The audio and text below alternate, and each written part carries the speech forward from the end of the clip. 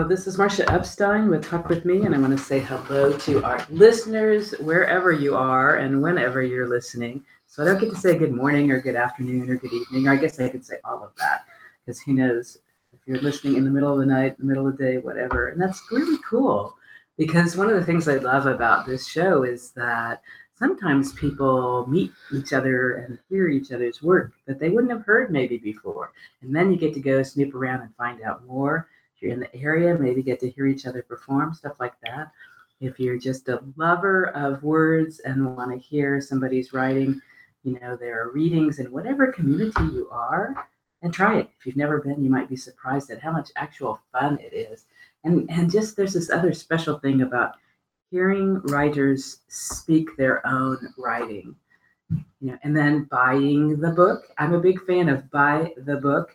I say that probably every show with a writer, but I really believe it. And if you look at Talk With Me, you'll see some photos now and then of some of the books on my shelf, which looks like a book pile at this point, because there's shelf and there's this pile next to it, and that's a double layer, because I love being able to be part of supporting local art. And one of the ways I get to do that is by buying poetry books, other books by writers that I've met, some small art pieces that are pieces that I'm able to afford, that kind of stuff.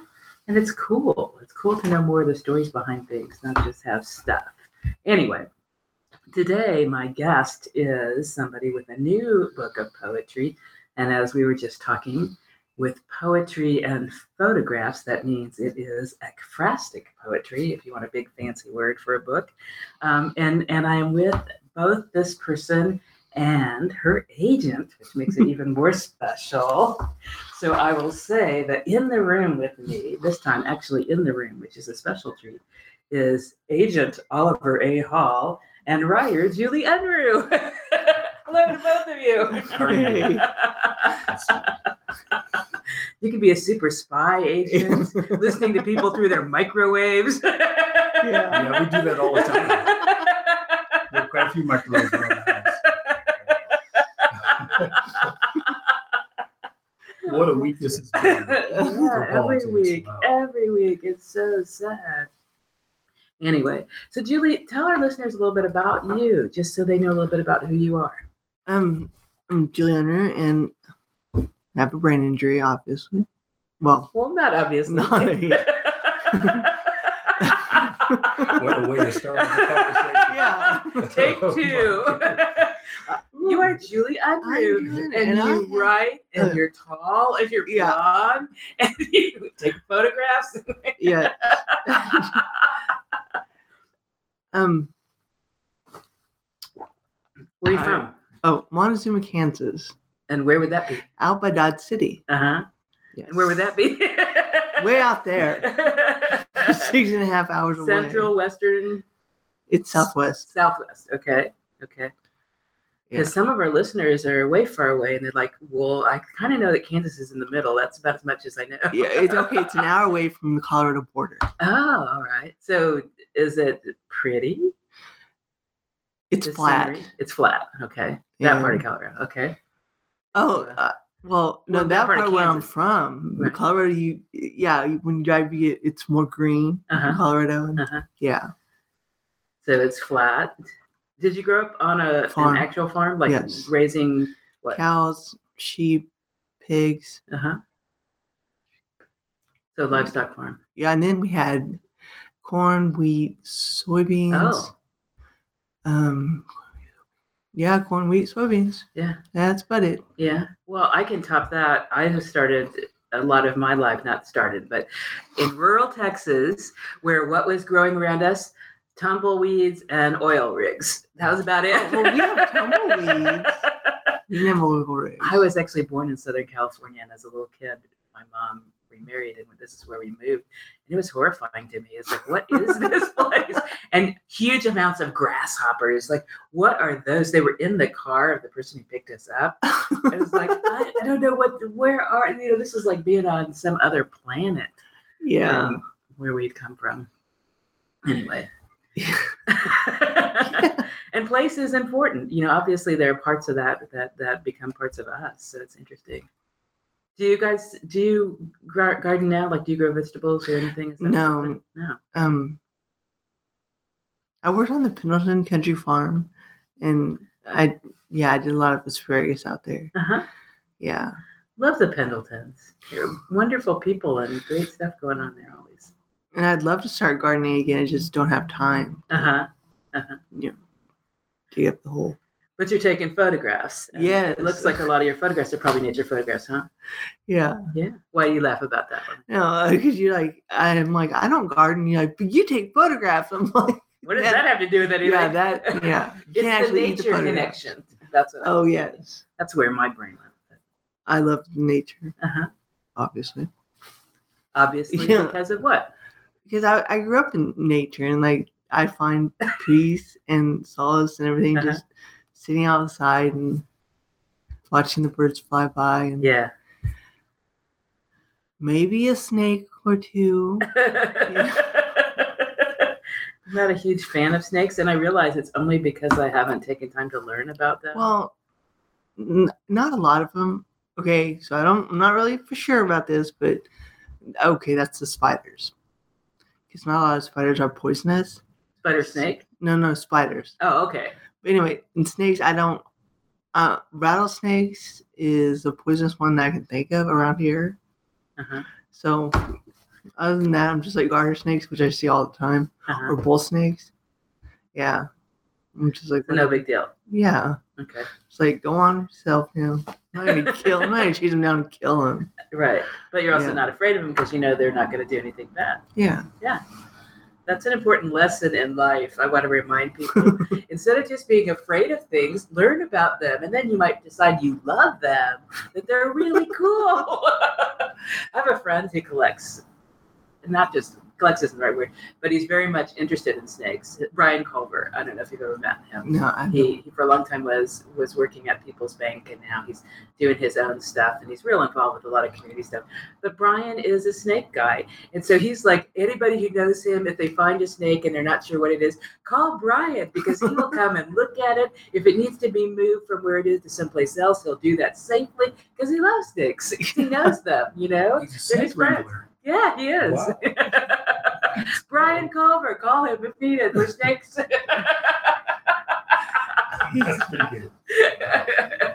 But when you said it, that obviously you like nature because of where you grew up, I think I go back to this Texas thing, which is a really bad part of my life, and not a place that inspired anything about me wanting to be outside or inside or any place except away from Texas. Yeah. That part of Texas, that I have to say. I have dear friends in other parts of Texas, and they love it, and they tell me it's good. It's like, that's great, you keep it. Yeah. But I have friends at South by Southwest right now, so it's like, good things going on. Anyway, so have you taken photographs for a long time? No. That is something. Okay. Well, I mean, I was always interested in photographs, and but I never really took them. Okay, so the one time that I did start taking them was when we were on the trip to Alaska. We'd have to be like, Grandpa, pull over, so we get out and we all take these pictures of like that. That was so great. Montana it was in June. No, it was in July. Yeah. And so who took the photographs? I did. Oh, okay. Yeah. Do you remember what kind of camera you used back in those days? It was one of those like throwaway cameras you get. Yeah. Yes, me and my sister bought like 10 of them. And we went through it. And, yeah. So then after the accident, that's the only memories I have is of the photographs. And okay, so that was great that you had them as prompts. Yeah. I asked about what kind of camera because a friend who's a poet in Portland, Matt Amott, is also a photographer and artist, and he was talking about how he realized that he's taken photographs so long that he's used Polaroids and he's used these different kinds of, and he's used disposables and and now maybe only his iPhone sometimes. But now if I take photographs, it's with my Canon camera. Oh, you have a good one. Okay. Yeah. Cool. He told me about it. Your of it. agent told you. Yes, and have he a said, good- Julie, we really need to get one of these. Uh-huh. These are like, then he tells me about how they were tested in like extreme weather Uh-huh. and underwater, and I'm like, okay, that sounds good. Get a good camera, they'll survive anything. That's very cool, which is necessary in Yes. these days in particular. Yeah. So did you just learn by doing, or did you do some reading about how did it work? Just Didn't do it. read. I just started shooting the camera, taking pictures. How can you read about something that when you're supposed to that you're supposed to look at and Yeah. you see what you see is what you want to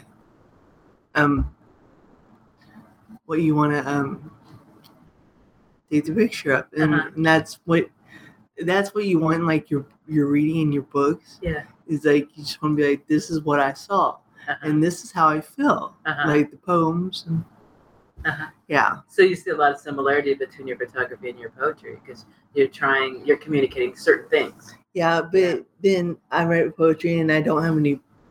And then Oliver has a lot of pictures, and so I just go through his and be like, oh well, this picture goes good with this poem.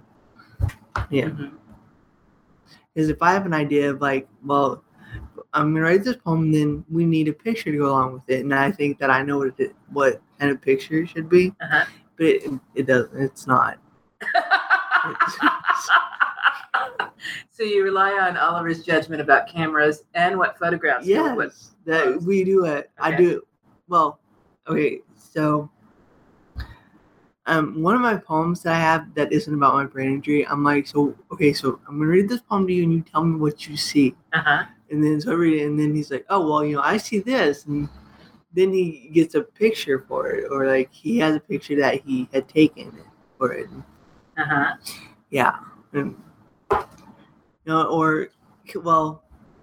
whenever I do pick the pictures for my photograph, I'm just like, okay, so read these poems and tell me if this picture goes with it. And he'll just be like, yeah, it does, or no, this needs to be something else. Okay. Yeah. Also, I'm thinking, because you're saying that what you like to do are photographs from nature, we don't always have access to that thing we want to photograph at the moment we might need it. Yeah. So it's good to have Oliver as somebody who is able to kind of be the keeper of the photographs and go, I know we've got one that's going to work for this, and look and find them. The gatekeeper. And somebody I was talking to, was it yesterday, the day before, I'm just trying to think. Matt Galetta, who's actually in upstate New York, is a writer, and he was talking about how when he was doing a poetry collection, he literally printed out stuff and had them all over, pages and pages and this and that, to figure out that he needed to see them to be able to put together this collection. And I don't know if it was like that for you too. Yeah, I do. Yeah. Because like one of these poems, that isn't from this book, it's from my next book. I have no idea what I should, I have ideas of like pictures I should take, but then those don't really go with the poem. Or so I have no idea what kind of picture I should take for this poem. Or yeah. But you have Oliver who will help you with that, so you don't have to do it alone, which is a cool thing. Seriously, that's a collaborative effort in that way. That's very cool. Yeah. So tell us about this new collection, and then I'd love to have you read something from it, but tell us a little bit about the background of this new collection. Okay, so I wrote this poem called Silence is a Sin in 2014, right after Michael Brown had been murdered. And I was at a vigil for Michael Brown at the AME church, and of course there was music going on, and I was sitting there crying, trying to write this poem on my pamphlet, and it didn't really go very good. Anyway, so I named the whole. So I was like, okay, so and then I started writing poetry. So then I this book, I got all these poems, and this book I called Silence is a Sin. And all of a sudden, nah, we should just have it one word. It's like, okay, silence. And Mhm. yeah, so that's how the book came about. Mhm. Yep. Did you like make a plan for a book, or realize that you had been writing some things that went together with that? Oh, It could be both. well, I'm like, oh well, I should write a book, or yeah, I should do a book, and then, so what poems do I want in there? And so I kept switching them out and Mhm. everything. And then you had to proofread it, so That's you know, good. I mean, everybody needs somebody a to proofreader. to also be looking at it, and everybody I've talked to has kind of a close set of, these are my first readers whose opinions I really value. That really helps them make it their best work that they can do at that moment. So that makes a lot of sense. Yeah. Did you decide, like, I'm going to have something done by a certain time, or was it? Oh no, it was because we didn't. I didn't. Okay, after my vegetable garden book, I didn't plan on like writing a poetry book. Okay. That was like, okay, when I was in high school, I had wrote some poems, and then and people were like, you should write poetry, Julie. I'm like, yeah, not really. No, it's never gonna happen, because I can't. And I actually thought poetry would all rhyme, Mm-hmm. but I realized that it didn't, and Right. yeah, so a poetry book is like, even when I like was gonna write it, or I wasn't actually gonna write a poetry book, but it came out, and yeah. So is writing poetry a little bit new to you? Is that part of what you're saying? Oh no, Okay. it's just I tend to write poetry about everything. Like, Okay. no, I have this ritual where I go out and get my coffee and my notebook and my cat. She actually follows me out to the porch, and I sit on the porch, and she wants to either jump in my lap or something. Uh-huh. So I'm sitting there trying to read poetry or write poetry and drink my coffee. With a cat in your lap. Yes. That should be your author picture. Yeah. Julie, pen, coffee, cat. How do you do that? Yeah. Yeah. So you write, but maybe you have been writing more privately in terms of your poetry for a long time? I guess I'm trying to understand that. Well, okay. So after my accident, I had I kept journals, because that's what they tell you to do. Is you need to write everything down. Like, write it once a day. Write something down, something memorable about the day. Mm-hmm. Well, when I started writing poetry, it was like 3 or 4 poems a day, and I stopped writing in my journal, and it's now that's how I remember everything. Mm-hmm. They are my memories. In my poems are my memories. Uh-huh. That's beautiful.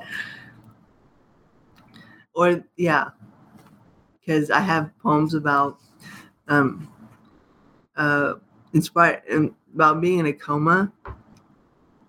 Yeah, and that just tells what it was like, like what I remember about it.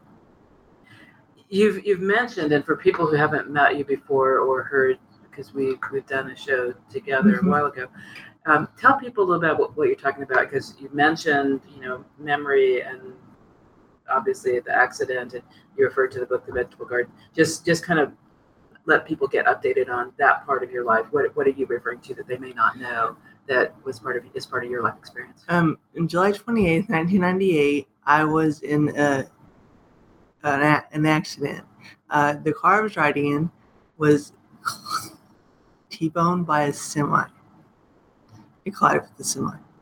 And I was in a coma for 3 months and had 8 or 9 broken bones and ripped my liver, hole in my lung. And I had to go through therapy for a year. Yeah. And they tell you to keep a journal. Before you leave the hospital, they tell you to keep a journal, to write everything you, like all of your, like what you learned that day, or what you're having problems with, or what you need to know, or whatever.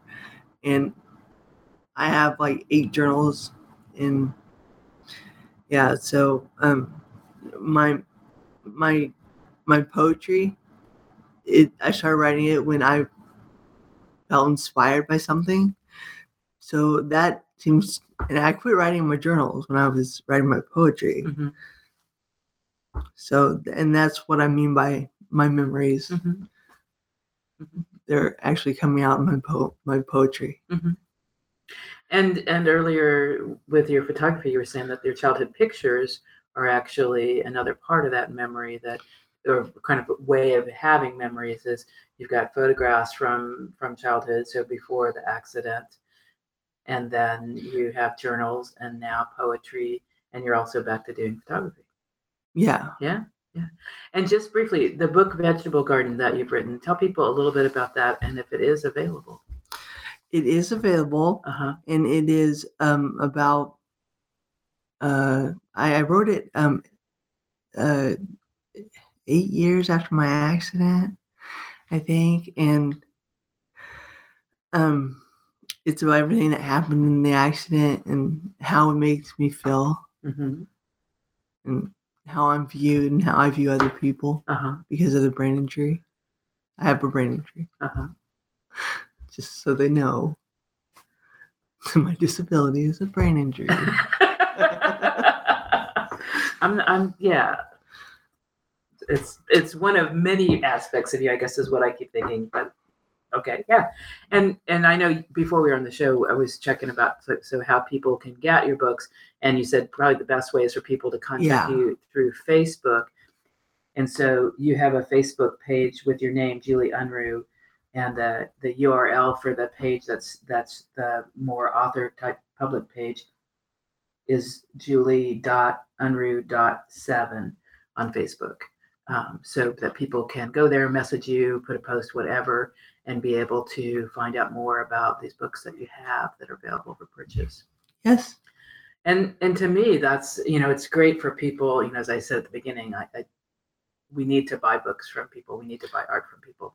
It's really important. But also the Vegetable Garden story is a story that's really inspirational for people, a message of, this is my journey. And I think when we hear people's stories, and it's like, maybe I could do that too. And the memory issue that you brought up, it's something that came up to me in a whole different way. I'm a judge for a national writing contest for people who have experience with suicide attempts and suicide thoughts. And one of the pieces I was reading last night referred a lot to memory problems that happened after ECT, after electroconvulsive shock therapy that people know. And this person talking about, changes in her life and adaptations she has to make because she might know that she should know somebody, but she doesn't remember what the connection is, And so I'm saying that because that issue, there are different things that might physically happen to us that affect our memory. And so, somebody gets a prompt like, maybe that would be a really good thing for me because I'm having memory issues for whatever reason.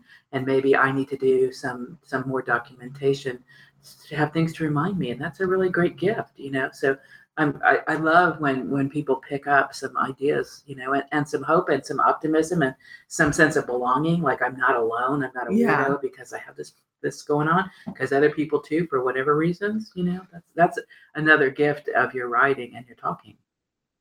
That's also, I guess, the whole point of the whole Vegetable Garden is to give other people hope that this is not the end. If I can do it, you can do it.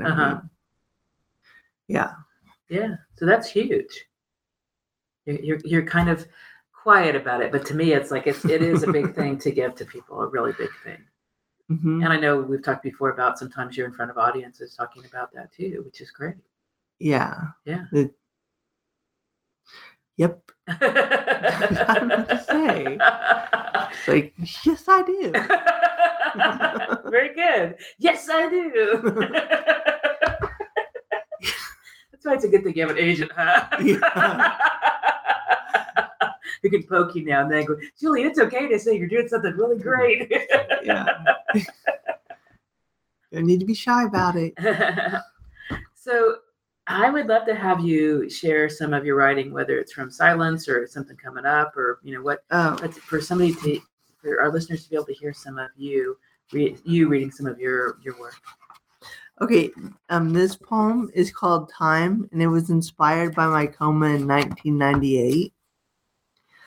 Time is a fickle thing, laying there for 3 months, dreams I do not know. No memory to keep them, the machines beep, telling everyone she is alive. Will it ever end? Time is quick or dragging on, asleep for what seems like eternity, but it is only a short spell. To wake, blackness is all around, net encloses me, no one is found. There is no sound, it is forever night. Wow. I wrote this poem to include everything that happened in my coma. My sister always asked if I dreamed in my coma, and I probably did, but I do not remember it.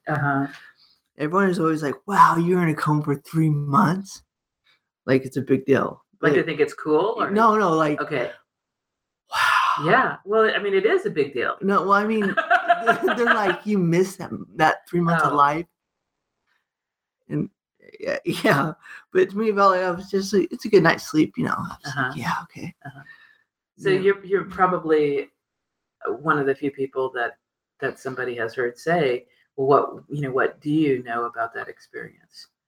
Because that's, like for me, I've heard that phrase that somebody was in a coma, but I've not heard somebody say, this is what I know about that time when I was going through that, and so that's probably part of the awe that you get in the reactions from people is we just don't know. Well, the fact that I lived after 3 months in a coma, yeah. But I was really disappointed when I woke up because it was all the same, and I was like, okay, if I'm supposed to like be in a coma for 3 months, things should have changed because it looks exactly like it was when I went into coma, and I was disappointed, very disappointed.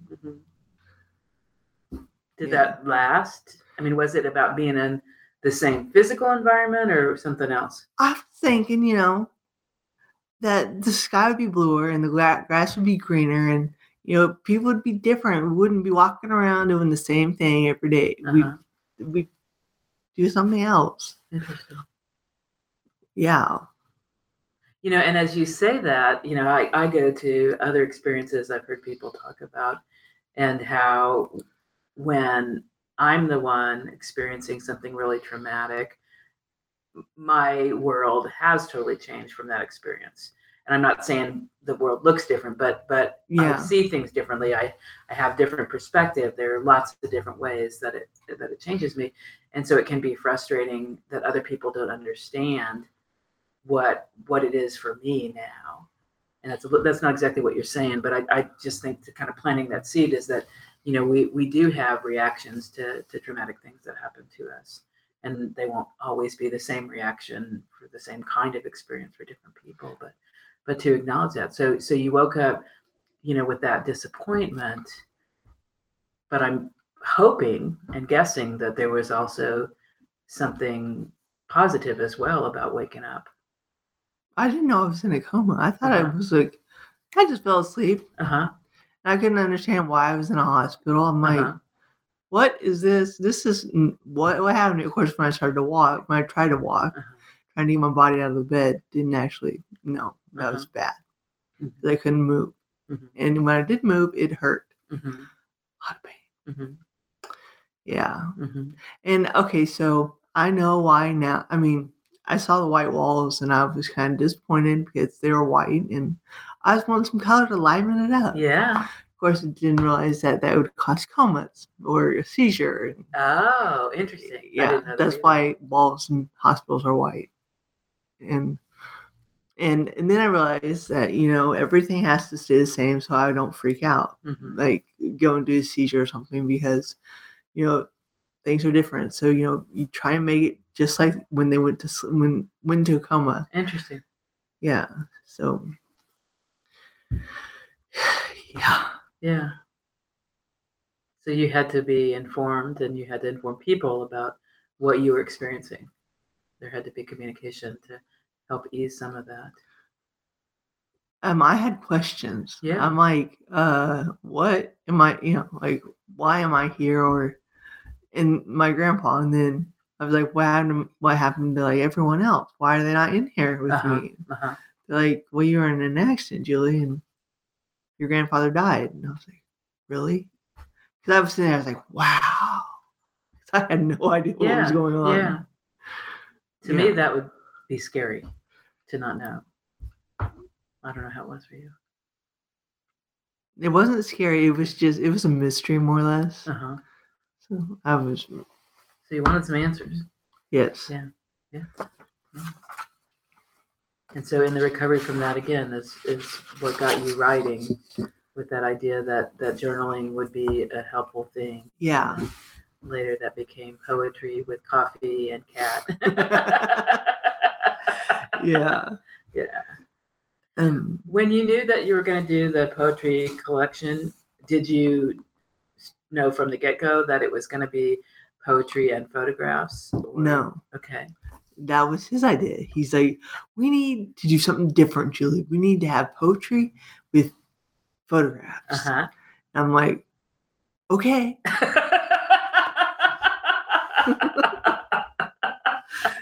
It's nice that you're so agreeable. Well, but I think it's a level of trust that this will make it a better book. Yeah. That's what he said. He's just like, because, everyone does poetry. We need to do something different, like poetry and photographs. Uh-huh. So Oliver, tell us a little bit about that. How did you make that decision that this particular book needed to be both illustration, like photographs, and... Because she's taken some really beautiful photographs, and I said, you need to show that part of your artistic ability. Uh-huh. Yeah, and so we just started putting them together. And after she went outside and take some pictures, I look at them in the camera and go, wow, that is a poem. Uh-huh. It was so beautiful. The way for someone who had never really handled a professional camera like that, a Canon, and it was an expensive camera, and she just has a natural eye. So I just thought, well, you need to take your poetry and your photographs and stick them together to show everyone that you have all these abilities. Yeah. That's how it is. Yeah. So and it's come together beautifully because of that. Yeah. Well, I love what you also said about her photographs being poetry. Yeah. And it gets me back to something that Dave Lowenstein said about murals, because it was to me, I still resent the fact that the Pollinators mural with the Gwendolyn Brooks quote that we are each other's magnitude and bond, that got knocked down. That was, that just wrong in every way.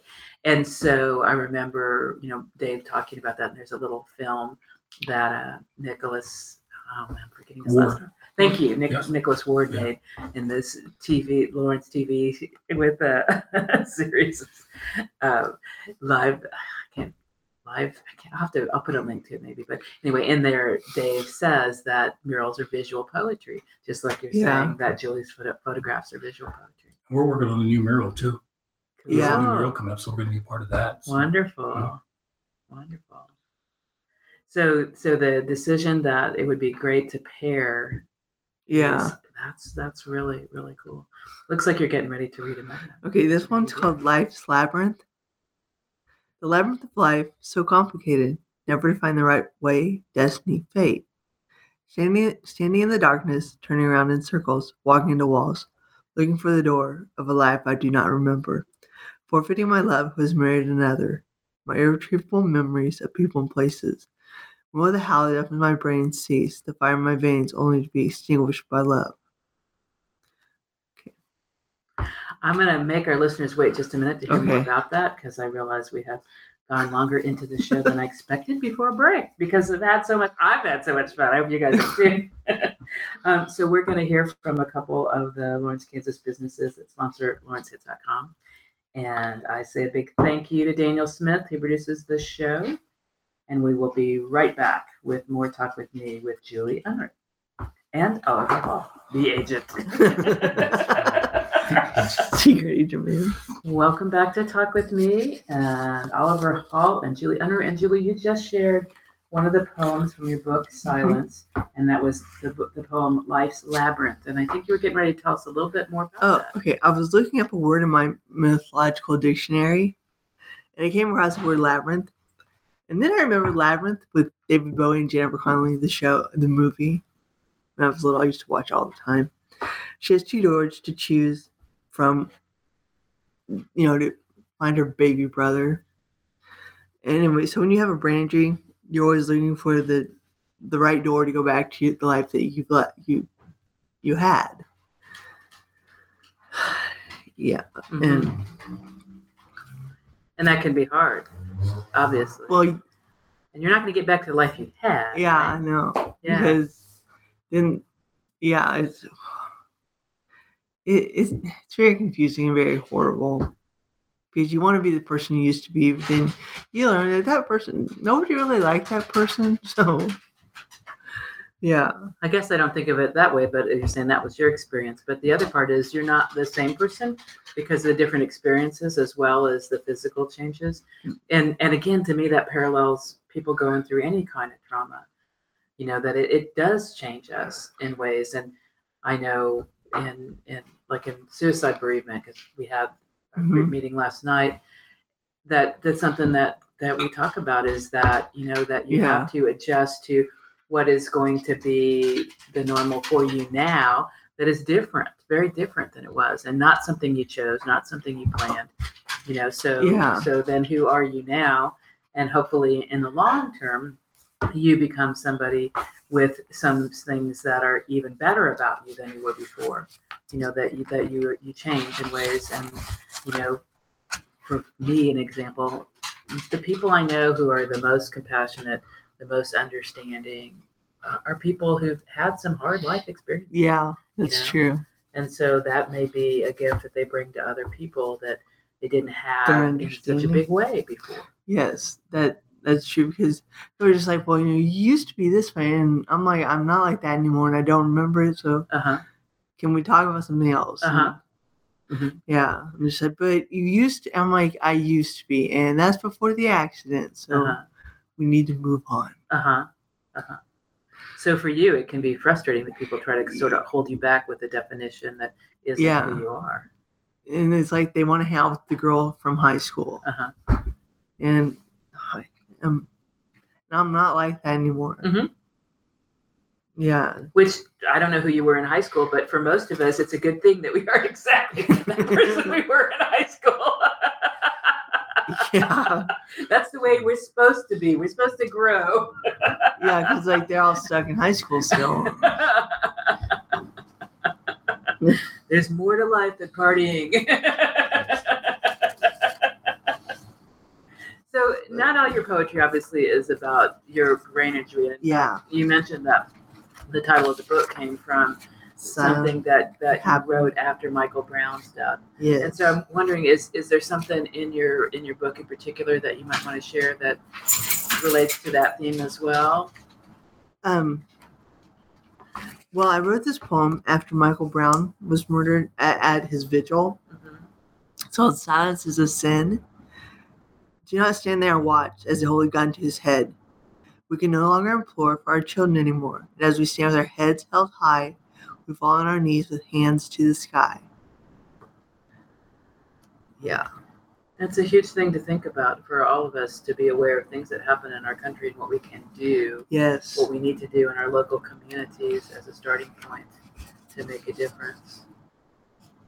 What kinds of things are going to be in your next book, Because you said you were already working on that. Yeah. I'm not saying you have to read it all now, but I don't have the photographs yet. Yeah. But this is like one of my favorite poems. Okay. Do you have a guess at this point as to when you're going to have this book released? It's going to be later this year. But during 2017. Yes. Okay. This poem is called "When You Have Forsaken Me." When you renounce me, I will have already refused you. I once looked with comfort onto your reassuring face. Now I've turned entirely away from you. The face that gave me contentment has abandoned me. Like the withering flowers that smell of lilacs. Slowly, as if no one remembers them, they will die. As I will not remember you.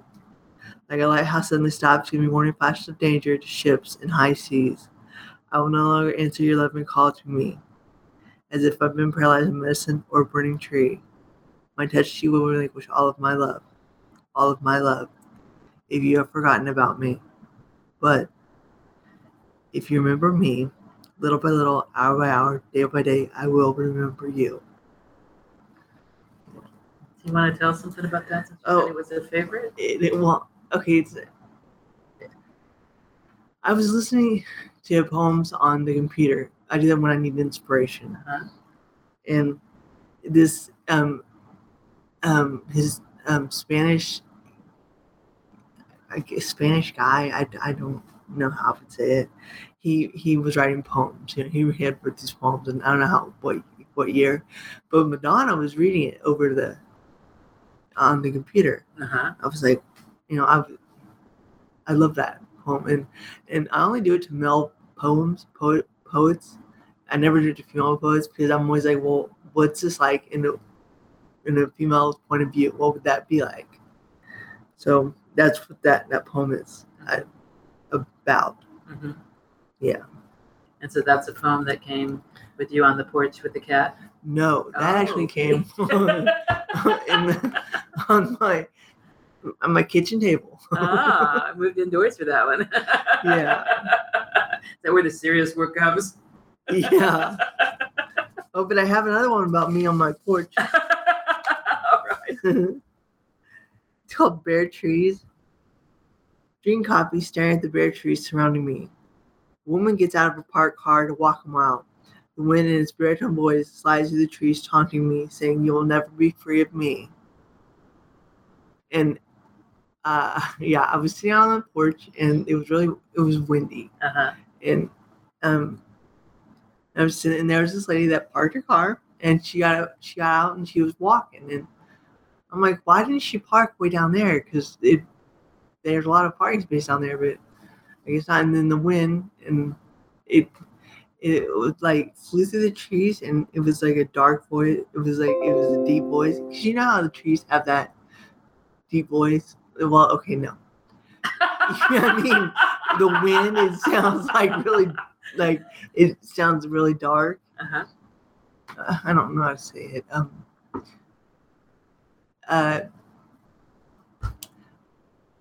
Well, it sounds like it's howling sometimes, but yeah, that's what I meant when the baritone voice. Yeah, and that's how. And I think my kitty was with me on that one. That's great. Inspired by Kitty. Yes, inspired by nature. Lots of things. So it sounds like the next collection may be specifically things that you're saying are elevating a woman's voice. Well, yeah, because I actually wrote that book when we had the election, not this current one, when Obama and what's his name, that one guy, I would say Magic Underwear because that's the one to believe in. Oh, Mitt Romney. Yes. And they had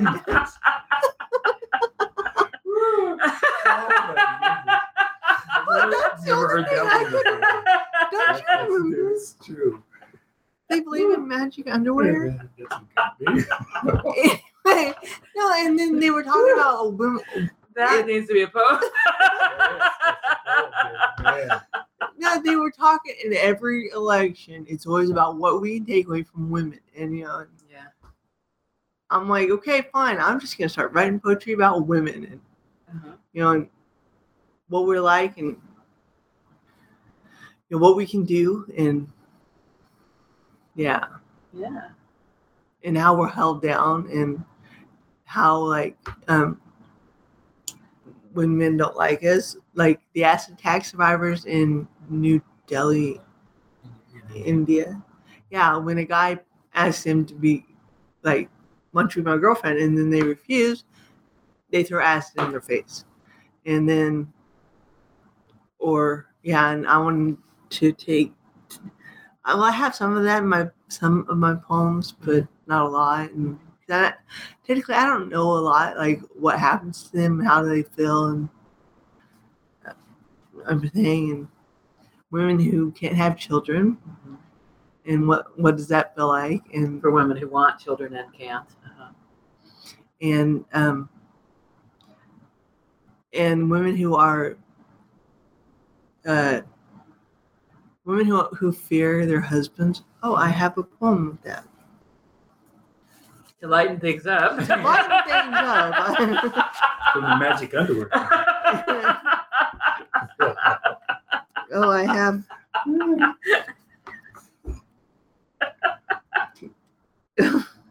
There's a whole kids book series about Captain Underpants. Yes. So you could start from there. I have. My nephew loved those when he was little. Okay, this poem's called Women's Rights Equals Human Rights. Women's rights equals human rights. When in my heart did I know that human rights are women's rights. Women always have to go without food or water if our family needs more. We cannot keep covered up with the blankets that we're warming the children. Sleep is not found. Our babies need to be burped. Women are not even allowed the crumbs off the table. They are for the rats. And so I was researching something on the computer, and it came up that Hillary Clinton said women's rights are human rights, and I was like, Oliver, women's rights are human rights. She's like, and then he goes, Julie, when did you know that? Because Hillary Clinton had found that after NASA had refused her application or had told her that girls are not astronauts when she was little when she wrote them. He's like, Julie, so when did you know that women's rights are human rights? I go, never. I've never known that because we were always treated far worse than what we could be, than what they do treat us. Mm-hmm. Ours is always negatively. It's never, it's always, they treat us far worse than they could ever treat any animal. So, yeah. And it's complicated. I think for me, one of the things that certainly this election and administration has encouraged more people to face is that there are lots of layers of bigotry in our country. Yeah. And even within women, that issue that life is still different for women with light skin versus women of color.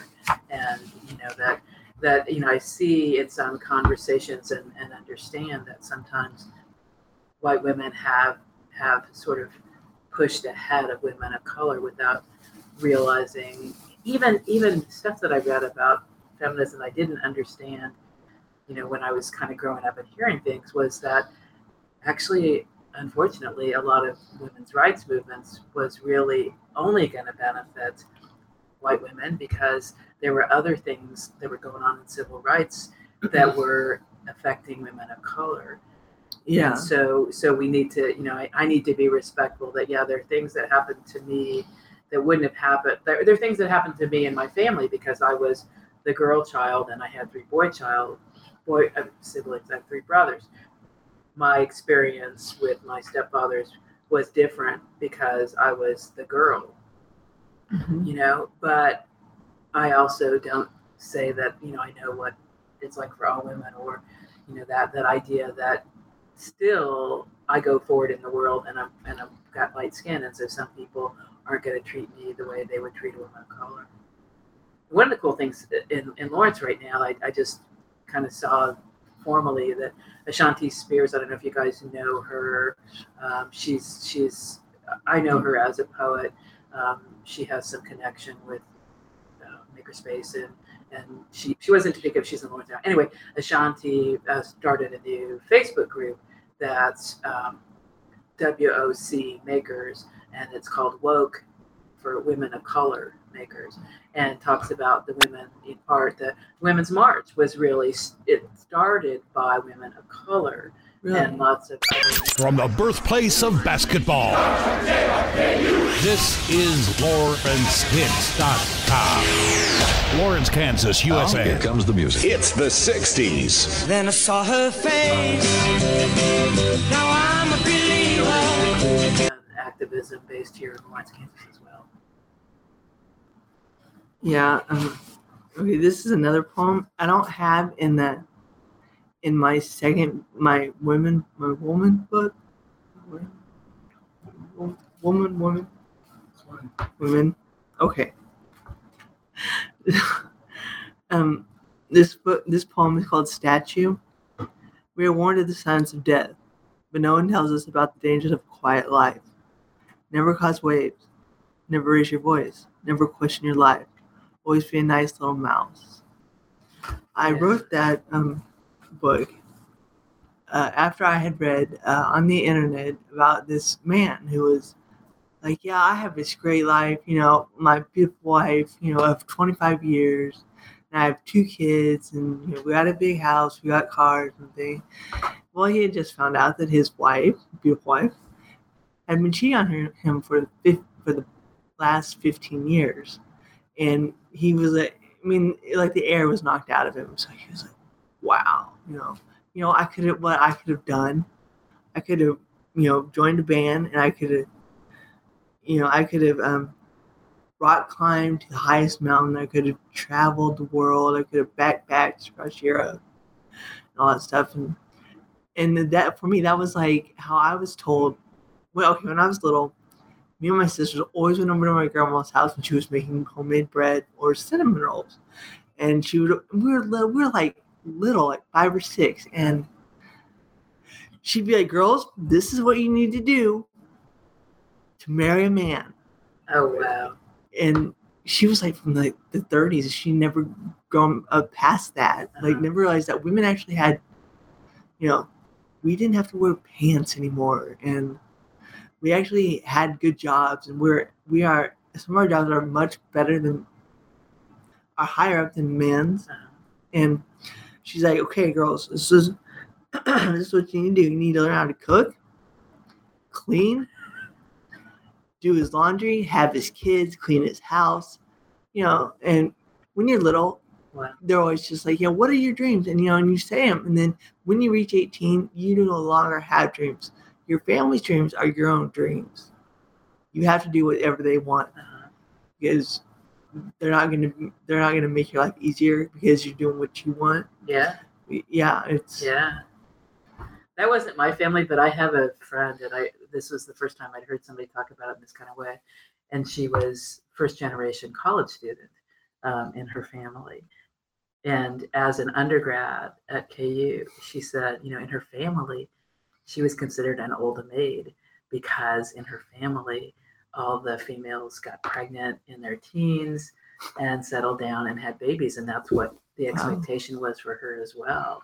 But that wasn't her. And so, she went forth in ways that her family eventually supported, but they didn't understand, didn't expect. And it's like, you're 18 years old and you're an old maid? What? Yeah. Well, when my oldest sister graduated college, my grandma was like, I'm so proud of you, because no one had actually ever graduated college in her generation, her son's generation. We were the first ones to ever actually get out of Montezuma, out of the farm, off the farm, and we went for a higher education, and then and then they're like, well, is that going to make any money? What are you going to do? Are you going to get a husband? I'm like, dude, I really don't know. And, well, I'm not going to be on the farm, so yeah, but I really want to move back to a farm. So to a farm, not necessarily there. No, not that one. But your ideal at this point would be country living and growing what on your farm? Oh, wow. Like not having any animals, because I have a hard time with the animals. I just feel really bad for them. But I'd actually save all the animals from the Humane Society, let them run free. And then I'd grow a garden of like a lot of potatoes. The magic underpants? Yeah.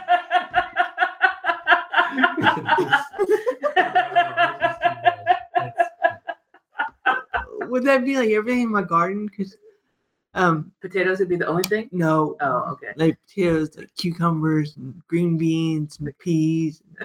It'd be great. So like we'd never really actually go to the store anymore.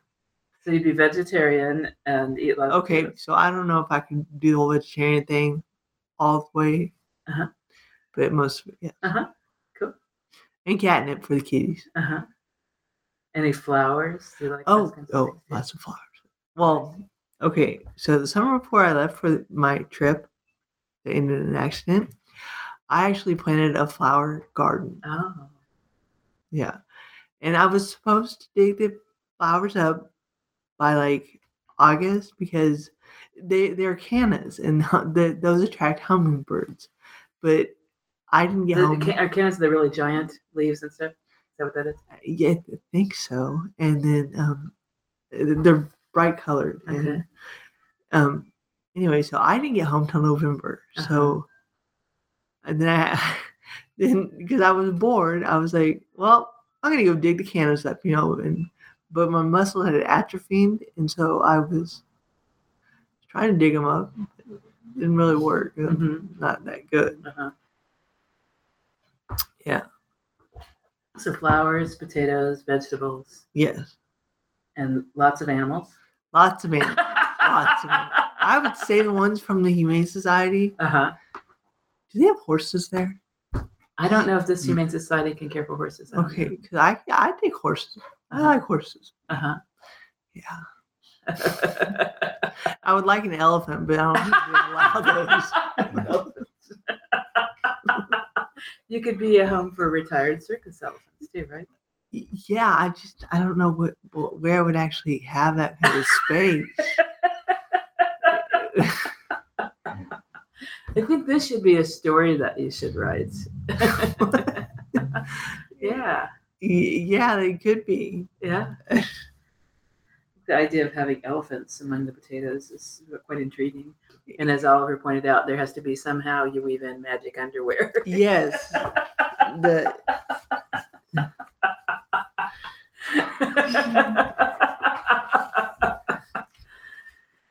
Who knows what they would bring. Yeah. Looks like you'd like to read one more poem. Yes. Okay, because we're getting close to the end. Okay, hold on. Okay. This is called Vapors.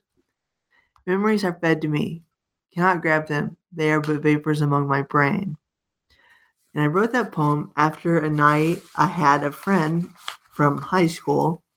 I've known her like all my life. She came over and we had supper, and she was sitting there and she was telling me everything about high school. She's like, don't you remember? I'm like, no, I do not remember. Yeah. And people that don't actually understand the fact that when you say, no, I don't remember. Yeah. And she's like, and so she was sitting there telling me about myself. And I'm like, and most of the night I was like, oh, I did not do that. That is so not true. I don't think I would ever do something like that. And she's like, oh, you did. Don't you remember? I'm like, no, I don't remember. Yeah. And yeah, that's kind of an interesting dilemma that, there are people who will tell you things that you truly did. At least they're giving it in the way that they remember it. So it might not be exactly what you did, but then somebody might be saying something and you really weren't there. And they think they in their memory you were, but you weren't. And so that would be quite a dilemma. It's like, well, okay. But for her not to believe you when you say, I really don't have memories of that time. So yeah.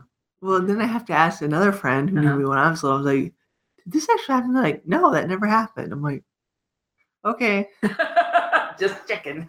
Yeah. And then my other friend, she's like, you were so funny in high school. I was like, okay. Don't really remember any of that. I mean, I remember walking around and that was about it. And I was mean in high school. I remember being mean. Okay. Yep. Well, I was standing up for everyone who everyone was making fun of. So that's not mean. Well, to the other kids that were making fun of him, it was. Interesting. Okay. That's probably true that they would say it that way. Well, we have reached the end of an hour. Make sure people know, we didn't say this earlier, but that you have a book release event that people can come to, which is on Sunday, March 19th at 6 p.m. At the studio that's actually Stan Hurd's studio, Studio B at 315 Industrial in North Lawrence. Mm-hmm. People are welcome to come by and to hear you, to meet you, and of course to buy the book Silence. Yep. Yeah, and I hope lots of people will be there. And I will sign it for them if they want. Which is really cool to have a signed book. And if you can't make it there, to know that you can get a copy of the book by going on to Facebook to the page for Julie Unruh And the exact Facebook address will be julie.unruh.7. So listeners, thank you, and look for more Julie Unruh to come. And so long.